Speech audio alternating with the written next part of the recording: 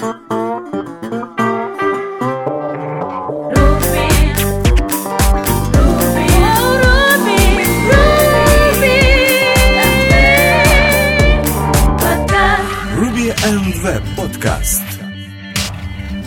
Всем привет! Вы слушаете 32-й выпуск второго сезона подкаста РВПод.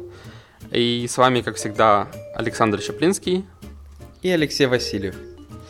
И у нас на очереди очередная подборка новинок за прошедшую неделю. Поехали! Итак, первая новость – это выход сразу 3 версий Ruby.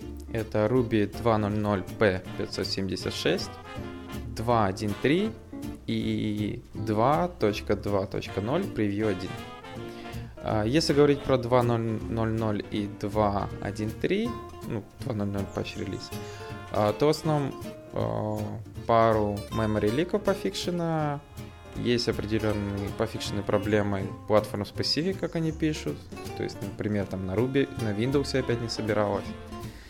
И, например, в 2.1.3 еще пофикшена проблема с GC таймингом, который, получается, поедал очень много памяти. Теперь поедает меньше.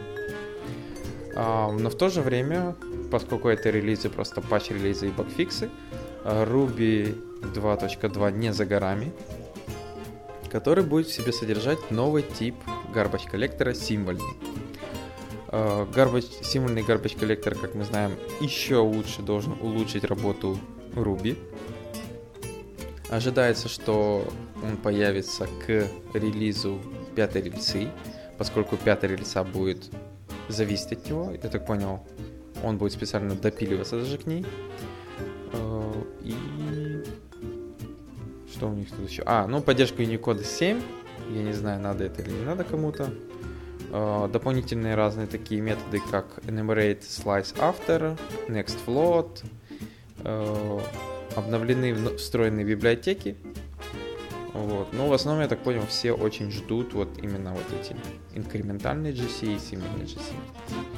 Многие отмечают, у нас уже некоторые успели даже попробовать, что Preview 1, как минимум сам Rails Environment, загружается где-то на 30% быстрее. То есть, например, у нас есть проект, мы его на 2.1.2 он загружался, например, за 1,3 секунды, а потом, когда попробовали на 2.0.0, то загрузился где-то 0.7-0.8. Там, когда тайм врубали, разные цифры показывало. Аж страшно себе представить, то есть будет новая Ruby, выйдет новая ускоренная, так сказать, рельса, то ж насколько все станет быстрым. Просто мы не знаем, какие фичи ожидают еще в 5-й рельсе. Может, там какую-то фичу наклепают такую, что она будет не такая уже и ускоренная. Да, может, конечно, быть и такое, но насколько я понял, то стараются сделать 5-ю рельсу как раз самую быструю, да, то есть работают в основном над перформансом. Надеюсь. Возможно, то потом всякие Java и все остальные, и ноды, всем покажем. Да, шучу, конечно. Поэтому вот такие новости. Некоторые проекты я уже успел обновить. И в основном, если вы находитесь на версиях 2.0 или 2.1, просто обновитесь. Это обыкновенный патч-релиз. А ты хотел уточнить, ты успел обновить на превьюшку или на 2.1.3? Нет, я 2.0 говорю и 2.1. 2.2 пока не надо. Хотя просто я, зная тебя, ты мог бы обновиться уже и на 2.2.0.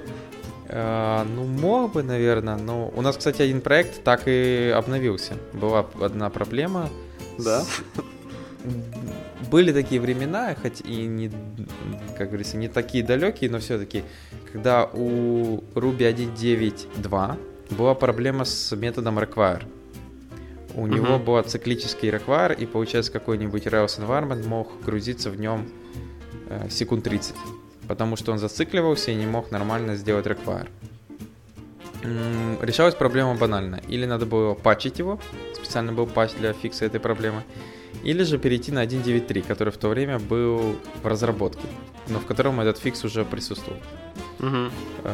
И тогда был доступен только Preview 1.9.3, на который я успешно перевел один из наших проектов. Так что... И он до сих пор работает на этом превью, что самое смешное. Я до сих пор его не переводил на что-то другое. Да, круто. Окей, едем дальше.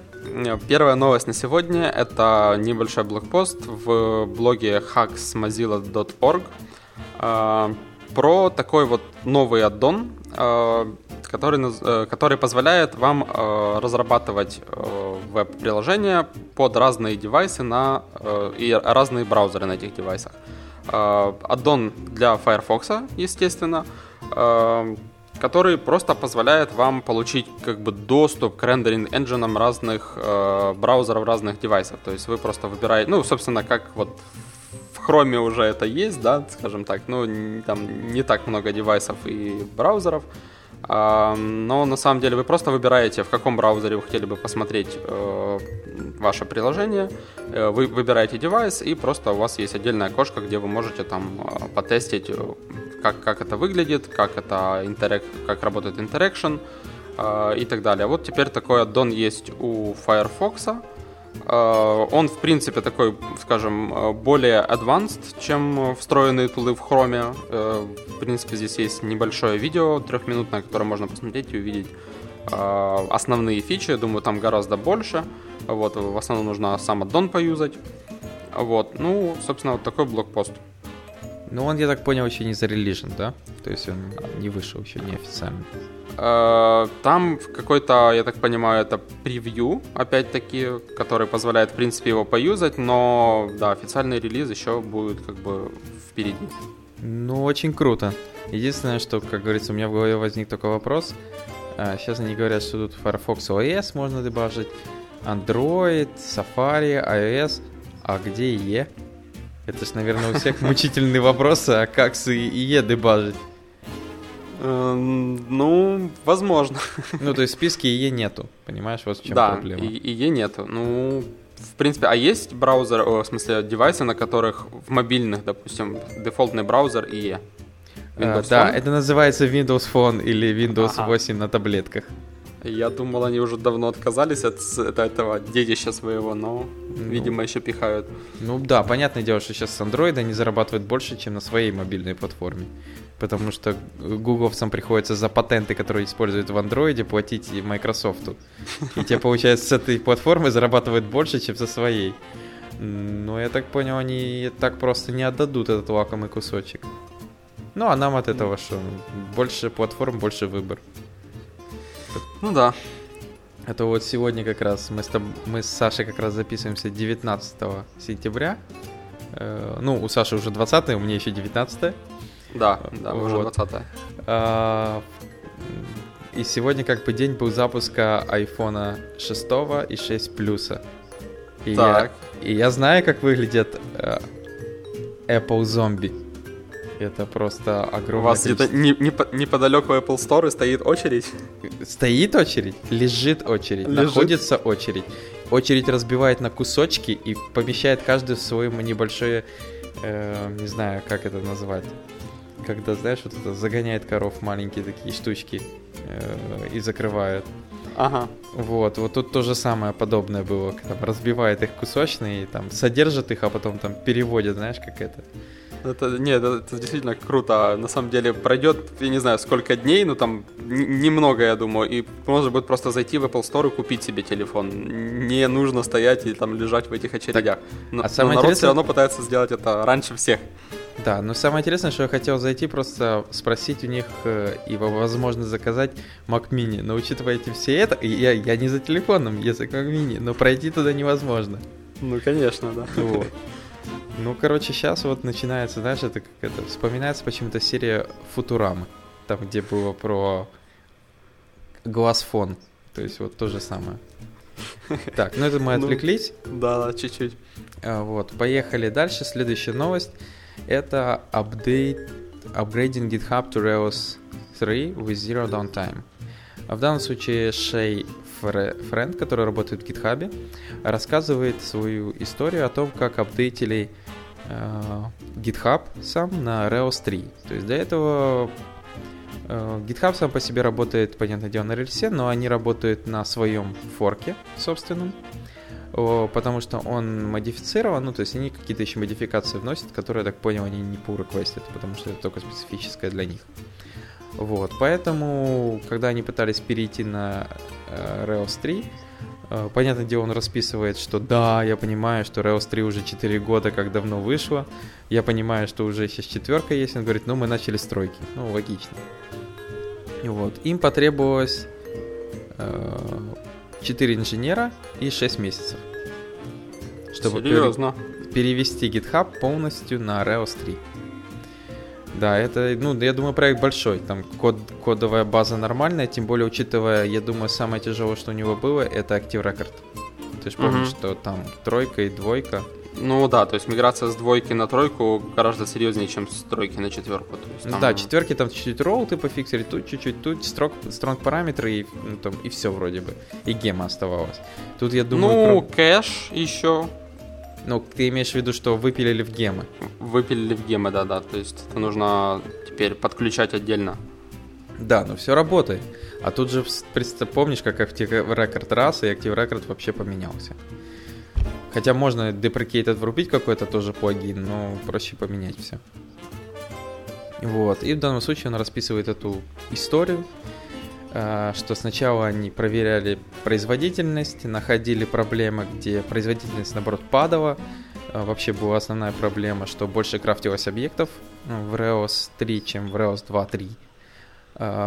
Потом, понятное дело, он рассказывал, основная проблема — это то, что какой-то бренч, который длительно живет с этой фичей, и постоянно, когда вы мержите его с мастером, вы получаете огромный мерч-конфликт. И мучаетесь, что же с этим, и постоянно должны его как-то разруливать. Поэтому он рассказал про такие интересные подходы, как они сделали Dual Boot Application, то есть, что у вас по стандарту приложение работает на Rails 2, например, но если вы делаете environment переменную Rails 3 true, то приложение запускается как Rails 3 приложение. Тут же он показал такие хаки, как это делать в гем-файле, как активировать нужные тебе гемы. Тут же, опять же, есть примеры про version specific, как это написано, специфическая под версию инициалайзеры, как они работают, и дальше они уже расписывают в зависимости от версии, какую производительность, что это дало. Вот. Сама по себе блокпост достаточно интересный, мало кода, в основном такие кусочно, как что разруливалось, поэтому для тех, кому интересно, лучше, я думаю, почитать, посмотреть. И, понятное дело, он рассказывает, как вот это они, используя все эти техники, добились того, что GitHub провел миграцию безболезненно, zero downtime. То есть сейчас он уже на 3 крутится? Да, сейчас он уже крутится на 3. Окей. Вот. Да, такие хорошие новости. Круто. Едем дальше. У меня еще 2 ссылочки по, скажем так, по фронтенд CSS новостям. Первая новость такая. В Chrome 38, что на данный момент, по-моему, не текущая версия, да? Это бета, следующая версия Chrome. Появился новый Picture Element. Такой себе HTML тег парный, который позволяет создавать responsive картинки, то есть вставлять на вашу веб-страницу имиджи, которые responsive. Что это значит? Сам Picture Element просто открывающий и закрывающий тег, который в себе содержит несколько source элементов, для которых вы указываете media query, то есть максимальную или минимальную ширину, при которой должен подтягиваться картинка, и source set.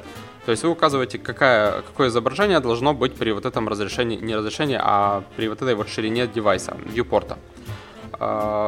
Собственно, вы можете разными имиджами покрыть разные рейнджи этих вот девайсов, да, вьюпортов.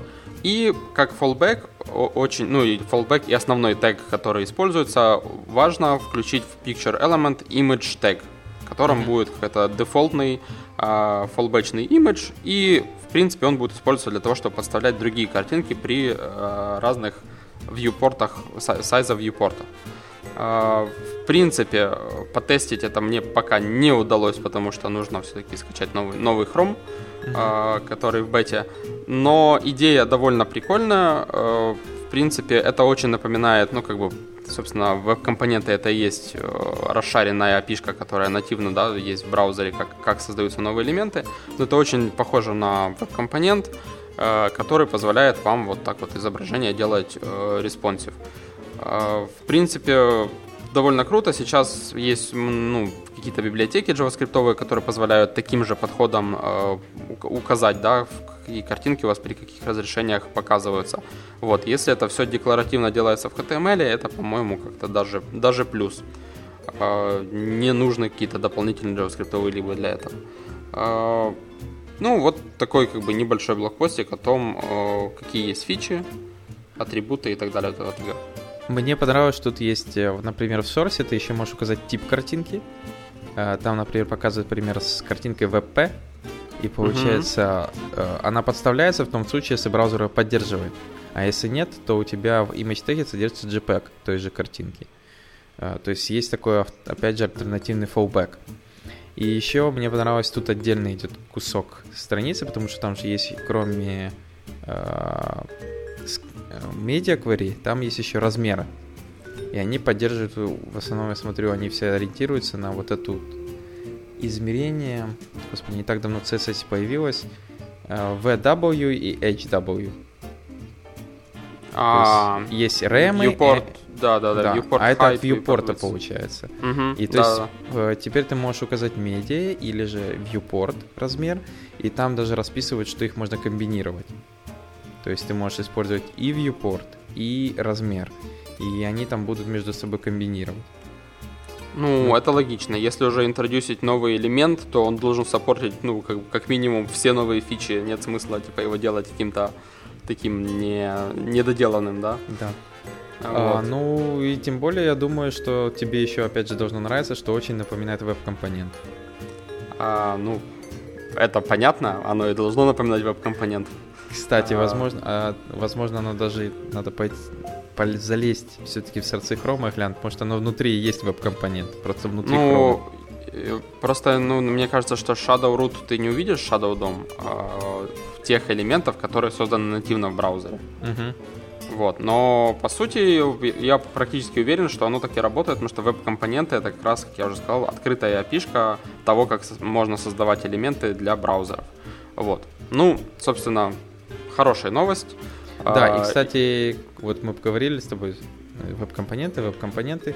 Оказывается, есть уже готовый вот этот polyfill, который, если хочется использовать вот этот tag picture уже сегодня, то вы можете его включить на страницу в любом браузере, и он начнет работать.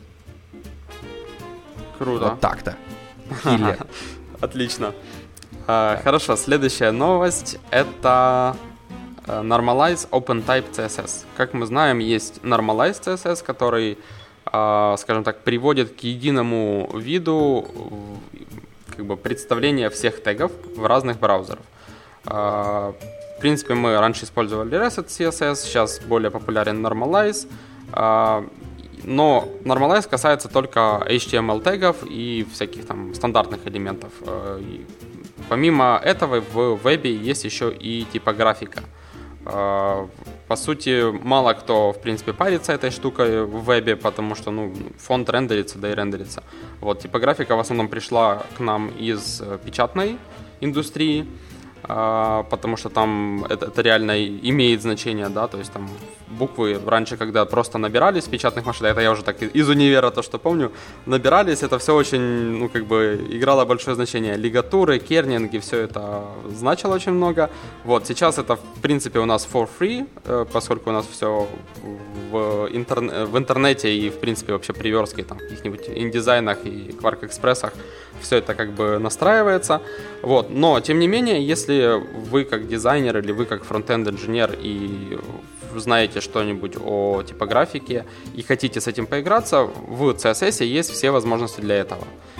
И вот Normalize OpenType — это такая штука, которая использует Font Feature Settings, атрибут CSS, для того, чтобы настроить все эти штуки, такие как лигатуры, кернинг и так далее, для того, чтобы просто улучшить какой-то внешний вид вот шрифта. То есть разных шрифтов OpenType формата можно просто красивенько натюнить, так как это делается в печатной продукции, печатной индустрии.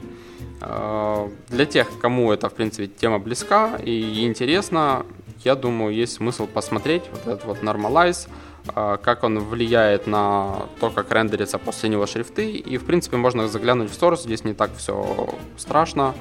В основном в Font Feature Settings и разные настройки для разных тегов, соответственно. Вот. Рекомендуют его подключать после Normalize, если вы используете Normalize, и после него уже все там остальные стили страницы. Да, ну, действительно достаточно интересная штука. Тем более я узнал, что такое Font Feature Settings. Тут еще, конечно, лигатуры и все остальное пришлось отдельно сидеть гуглить. Но я думаю, не будем, наверное, это рассказывать каждому пользователю. Но достаточно интересно все-таки. Например, тот же kerning — это разные расстояния между буквами, которые, например, делают их более удобочитабельными. Да, просто буквы сами по себе имеют разную ширину, поэтому kerning — это вот штука, которая уравнивает вот это вот расстояние. Вот. Ну и тут еще очень много, но я же говорю, не будем рассказывать все эти вещи. Поэтому отлично, что такая штука появилась. Не знаю, только, наверное, это очень важно для блогов, печатных изданий, там, где очень много текста и в потреблении идет информация. Ну, да, скажем так, для кода это мало пригодится. Хорошо. Вот. Поехали дальше. Следующая новость в блоге Ember-Bit, в которой рассказывается Ruby The Bad Parts. Прям как по заказу. Мы с тобой в прошлом подкасте говорили, что вот мы с тобой Bad Parts других языков программирования читаем. Да, и да. вот оно, наконец-то. Итак, какие же плохие куски у нас есть в Ruby? Первое, это, понятное дело, перформанс. Тут, понятное дело, на него наезжают, говорят, что вот C++ порвет всех, а C то там вообще рвет Ruby только так. Ну, как бы я могу согласиться на все 100%. Только на C++, конечно, не напишешь то, что можно написать на рельсе быстро. Но рвет так рвет, это точно. Следующее — это треды. Это, понятное дело, тоже одна из часто упоминаемых проблем в Ruby. Это GIL, Global Interpreter Lock, и то, что у него треды, в основном это не настоящие треды, надо использовать или JRuby, или что-то еще. Следующее, на удивление, меня удивило, парни, я так понял, путает and or not логические операторы и их альтернативы в виде символов. Его, оказывается, очень не нравится то, что у них разный приоритет. И все, что я могу сказать, это не баг, это фича. Да, это не баг, это фича, действительно, что-то мучаешься. Вот. Следующее, begin end block. Если бы он вот не написал это в блог-посте, я бы не знал, что в Ruby есть такой bad part. Это, оказывается, огромные кейворды, которые блоки. И в этих блоках происходит выполнение кода, в данном случае в begin блок происходит выполнение кода, когда начинается работать Ruby скрипт, и end, когда он заканчивается. Честно говоря, первая мысль была вообще зачем, и почему-то попахивало PHP стайлом, типа запустил, выполнил и умер, все. То есть в real life и в Ruby я такого вообще не видел. Глобальные переменные, то есть тут на них тоже так нормально идет. Про кодировку, что не все хорошо. Ну, с кодировкой, да, я не могу не спорить. Но, честно говоря, я видел много языков программирования, где с кодировкой очень плохо. Потому что иногда приходишь в какой-то язык, там тот же Go или Erlang, и там такой, типа, мы все работаем в UTF. И ты такой, все, проблема решена. А потом реальный мир тебе говорит, что реальный мир не работает везде в UTF. И там из реального мира приходит какой-то абракадабра уже. А он такой, а я в UTF, а реальный мир, ну и чё? Ну ладно, Лёш, ты Ruby не оправдывай, мы же все-таки как бы с другими языками не сравниваем, просто говорим о bad parts. Окей, да. Вот, то есть вот это все основные такие плохие части, о которых рассказывается. С определенными я соглашусь, с некоторыми, как я уже рассказал, не знаю, что с ними соглашаться, например, с теми же литералами. нормально все с ними. Наоборот, удобно иногда. Begin-end, я же говорю, вообще не знал. Не знал, слава богу, и надеюсь, завтра забуду. Вот. А так хорошая штука. То есть блокпост следует почитать, чтобы не думать, что Ruby такой няшный и красивый. Но вообще Ruby няшный и красивый. Вот. И еще один такой блокпост тут же в тему. Это блокпост в блоге Envisium, в котором рассказывается про то, как работает Protect from Forgery. Это защита от cross-site request forgery. Точнее, от cross-site, да, вот защита. И они рассказывают про то, как оно внутри работает рельсы. В данном случае механизм достаточно прост. Создается сессия, генерится у нее ключ, а потом этот ключ подставляется в hidden field в поле и передается каждый раз, когда идет запрос с этой формы. Тем самым получается, что если кто-то попытается на другом сайте сформировать пост-запрос на ваш URL, то он не пройдет просто-напросто, потому что у него нет ключа, который содержится только в сессии пользователя. Вот. То есть механизм достаточно прост, и тут как раз рассказывается, как он именно работает. Единственное, что меня удивляет, что все куски кода и все остальное взято еще с рельсы 3.2 с копеечкой. Что, да, там же были какие-то изменения, да, по-моему? Да.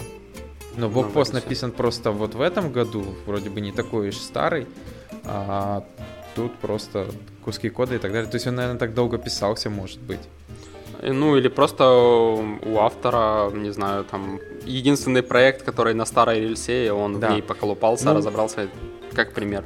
Да, но хорошо, что он дальше расписывает все-таки, что в рельсе 4 это было изменено, расписывает по-другому алгоритм, как это работает, как происходит падение и вообще, что это делается. Вот, ну, кода меньше. Я не знаю чего. Вот. Но в основном для тех, действительно, кто хочет узнать, как эта магия работает, потому что вот даже я работаю в одной команде, которая до сих пор уже год работает с рельсой и до сих пор мне кричит, что это все магия, что сжечь этот Rails. Например, они долго не могли понять, как с формы приходит патч. Пока я им четко не сказал инспектам, вот видите, hidden field, message, нижнее подчеркивание, патч.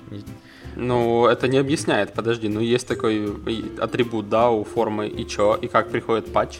Ну, потому что, когда приходит пост, рельса находит этот патч и говорит, что это патч. Вот и вот. все. Вот это уже решение, да, магии, вот это вот объяснение. Или, например, это вообще была отдельная сказка, когда начали делать таймзоны, и там с формы сабмитятся, и все сохраняется. Ну, то есть, если у пользователя одна таймзона, в базу сохранилась, а у другого выявилась другая таймзона. Они сидели с большими глазами такие: Как? Как это работает? Это не может так просто работать. Ну, то есть, они просто поставили таймзону у пользователя, и все начало работать. Как оно? Они же еще опять же начали там, типа, а как форма это знает? Форма-то откуда это все знает? Ну, там, началось. Вот, ну, короче, да, когда ты читаешь рельсу, как-то уже никакой магии нету, наоборот, только проблемы видишь. Вот, ну вот такие два интересных блокпоста: Ruby Bad Parts, которые можно глянуть, и Protect from Forgery для тех, кто не знает, как оно работает. Окей, следующая ссылка называется блокпост в html5rocks.com, называется Getting Started with CSS Shapes.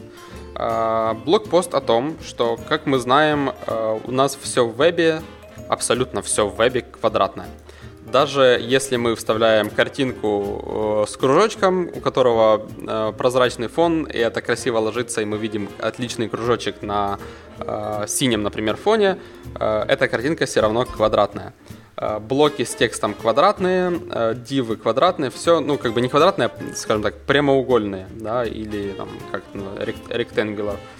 То есть нету у нас, в принципе, кривых в элементах HTML-страницы.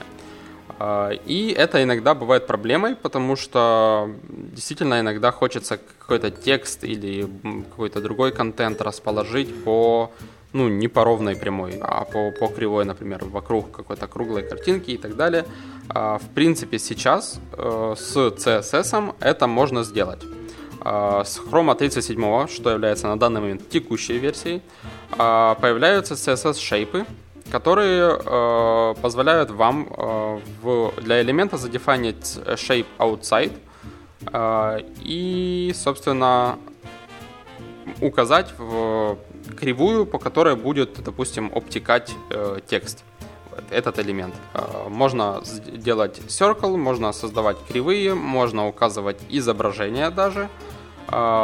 Красивенькие есть демки, которые показывают, что это все, в принципе, даже responsive. То есть вы там, элемент делаете шире, уже и так далее, текст слушается. Прикольный даже вот момент мне понравилось с ложкой. Здесь есть ложка, которая обтекает текст.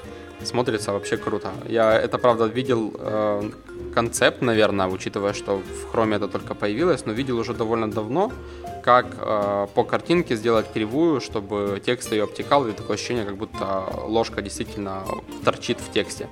Это прикольно. Вот. Собственно, вот теперь у нас веб не совсем квадратный и прямоугольный. Да, мне подход, мне нравится именно их пример с Алисой в «Стране чудес», или что это там у них. Да, то есть можно текст положить между двумя шейпами. Да, и он так начинает, типа, прыгать туда-сюда. И еще, знаешь, как говорится, читал статью об одном, а узнал о другом. Это CSS-свойство support.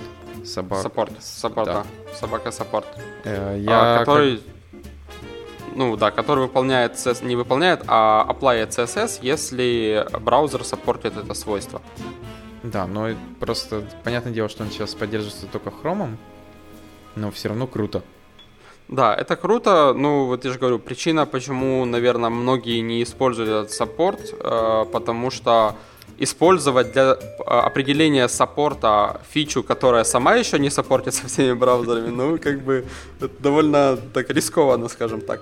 Саша, в чем вопрос? Вообще? Пишешь «саппорт» в кавычках «саппорт».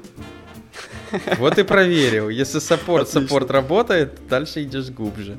Не, на самом деле это очень круто. Например, если вы разрабатываете какую-то штуку типа Chrome Extension или Chrome Application. Вот, допустим, когда я делал Chrome Extension, да, проект у меня был, то, в принципе, было круто, можно было использовать все фичи, которые поддерживаются только Chrome.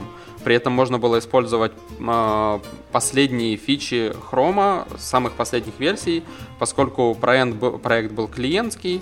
То есть это тул, который мы использовали сами клиенты, то есть они его никаким кастомерам не отдавали, а клиенты, в принципе, люди продвинутые, у них Chrome автоапдейтится. И только выходит новая версия Chrome, у них уже новая версия Chrome, соответственно, в экстеншене можно было использовать самые последние фичи. Это был вообще dream проект. Вот, вот для таких целей, да, когда у вас чисто Chrome, или там, допустим, вы четко знаете, что Chrome и Firefox, можно все эти штуки использовать. В принципе, почему нет? А он, все, закончился этот проект? Все уже? Нет, он идет, я просто уже после этого работал на другом проекте, а вот скоро и этот проект заканчивается, я буду вообще искать новую работу. Да нет, шучу, я так называю, что состояние, когда у тебя проект подходит к концу, а следующего тебе еще нету выбора, куда идти. Понятно. И может быть переходной период, когда тебе можно будет заниматься какими-то внутренними тулами, знаешь. Вы просто не удивляетесь, почему Саша начал объяснять, потому что когда он сказал, я ищу новую работу, у меня стали большие круглые глаза. Вот. It's a joke, окей. Это для тех, кто не понял, как я. Следующий блокпост у нас по теме, по Ruby теме, это фреймворк, который называется Volt. Volt — это специальный фреймворк, который позволяет вам писать Ruby код на бэкэнде и на фронтенде. То есть, что теперь JavaScript не единственный язык, который можно использовать на фронтенде и на бэкэнде? Съели, да? Все, теперь у ноды пропало еще, знаешь, это как там было, когда в Postgre ввели JSON Data Type, все такие, MongoDB что съела, схема less теперь не только у тебя есть, а тут теперь получается, если Node.js приходит, такая, Node.js программисты придут и будут говорить, это ж можно писать на одном языке везде, и мы такие, съели, мы тоже можем на Ruby везде писать. Вот. Окей, писать, да, но в итоге это компилится все во что? Но все равно, а на ноде это во что? Не компилится, а просто работает. Вот.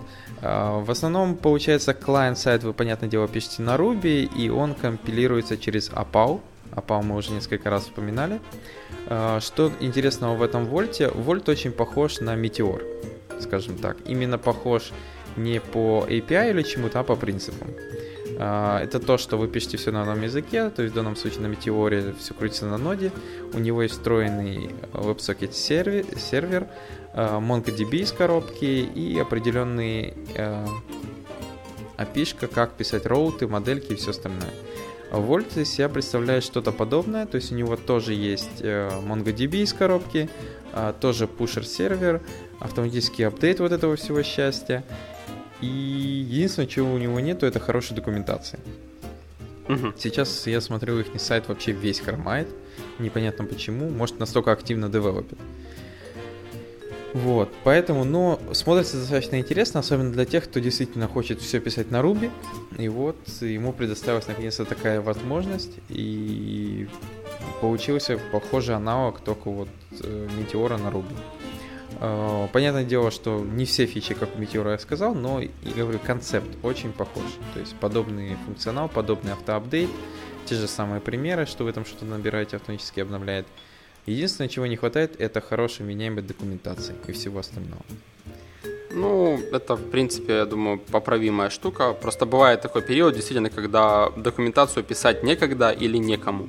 Вот, но как только они дойдут до какого-то стейбл версии, я думаю, в принципе, это нужно будет проапдейтить просто, чтобы этим люди пользовались.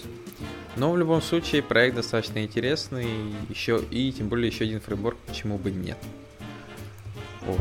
И еще такая небольшая вещь.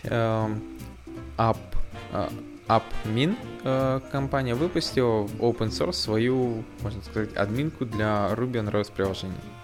Назвали они ее AppMin Admin. То есть это гем, который вы просто ставите, и он добавляет вам админку к вашей Rails приложению. Скажем так, по сравнению с Rails Admin и Active Admin, это хорошо, что есть еще одна альтернатива, но смотрится не настолько интересно, как текущие его претенденты. То есть, например, если бы меня спросили, какой бы я взял, я все равно бы взял Active Admin. Потому что первое, что мне не нравится, например, в этом App Admin, это то, что атрибуты какие-то управляющие атрибуты вам надо дописывать в модель.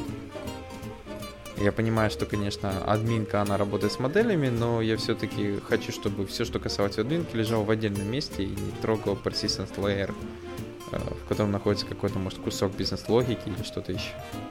Согласен. И еще мне не нравится, это, возможно, просто внутренний порыв. Опять это Bootstrap Style. Честно говоря, у меня уже тошнит от всех этих стартапов, которые все сделаны бутстрапы. Ты знаешь, это круто на самом деле, потому что когда вот только Bootstrap появлялся, я помню, было очень много, просто это там 3 года назад, когда была двойка, по-моему, только-только появилась, у нее там была куча элементов, и все говорили: вау, круто, здесь же теперь есть все элементы, которые необходимы, теперь можно будет вообще не использовать фронтенд разработчиков, а делать все сайты на Bootstrap. И на что как бы все фронтенд-разработчики, так знаешь, типа, но они же тогда будут похожи один на другой, они же будут тупо одинаковые. И как-то все так махали рукой: да, типа, это не проблема, это не страшно. И будут темы, будут все дела, все будет круто.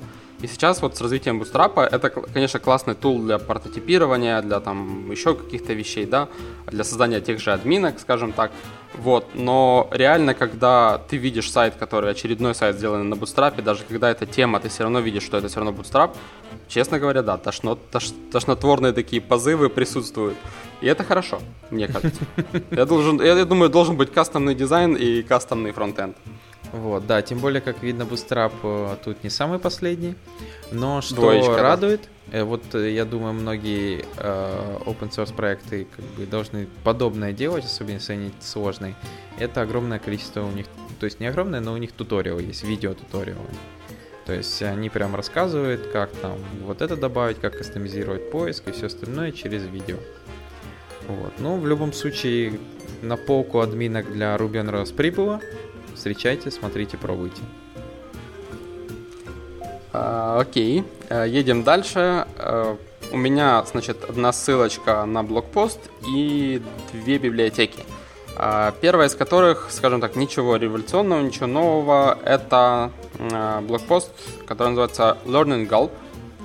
даже не блокпост, это такой туториал, который, в принципе, все по полочкам раскладывает. Если вы еще там с галпом не познакомились и не используете, то при помощи вот этого туториала вы сможете, в принципе, все круто для себя осознать и начать использовать. Тут объяснено, да, что такое Gulp, как его устанавливать, что есть, в принципе, плагины и что такое плагины. Рассказывается, что такое стримы и таски. И, в принципе, есть примеры, как его использовать, как писать сам Gulp файл и, собственно, как конфигурить плагины. Вот. Ну, даже не знаю, что добавить. Я добавлю. Что хорошее Да. в этом туториале, что они описали это все со стороны, как будто это фабрика. Ну, фабрика имеется в виду вот это...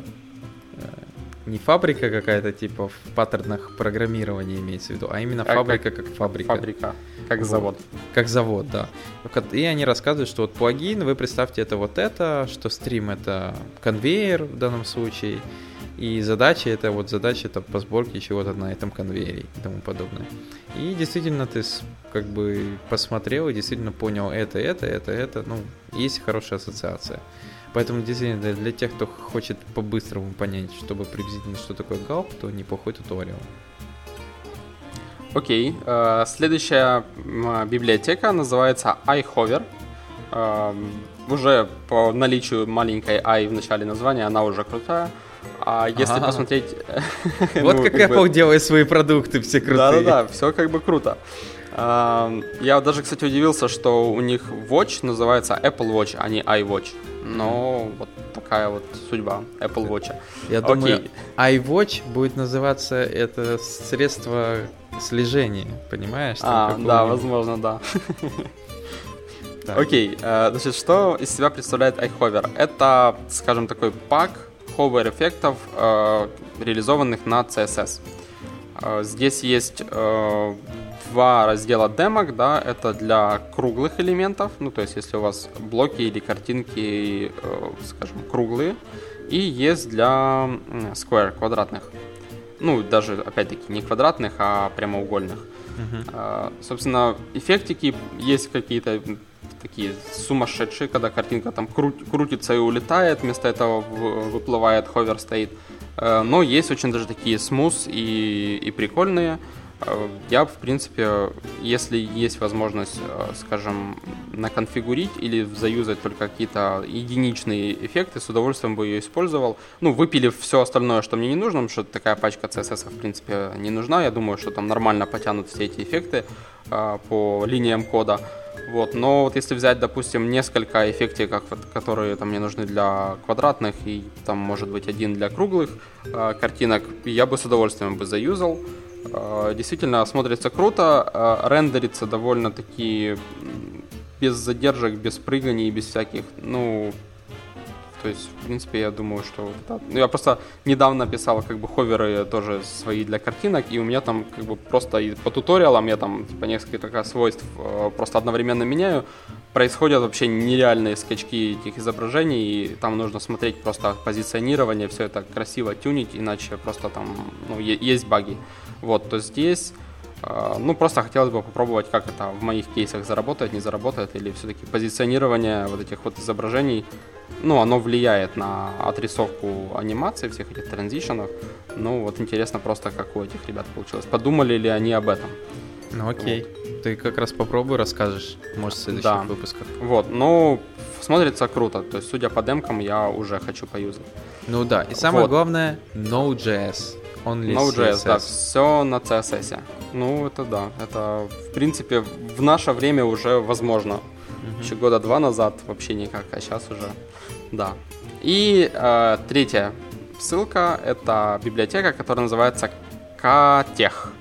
Да, как мы знаем, есть тех, LaTeX для верстки, да, я так понимаю, он используется. Вот есть KTech для, скажем так, набора формул в вебе. Вот. Как Леша, вот мы с ним общались, упомянул, есть такая штука, как Madjax. Я ее тоже использовал, помню, на проекте. Он, скажем так, довольно тяжелый мне показался. Он так рендерится очень туго. Вот, и вообще, но в принципе работает, задачу свою выполняет. И на тот момент как бы лучше него не было ничего. Вот, а сейчас, вот глядя на этот CAD-тех, в принципе, видишь, что довольно так нормально HTML-ом отрисовываются формулы, то есть там позиционируются и так далее.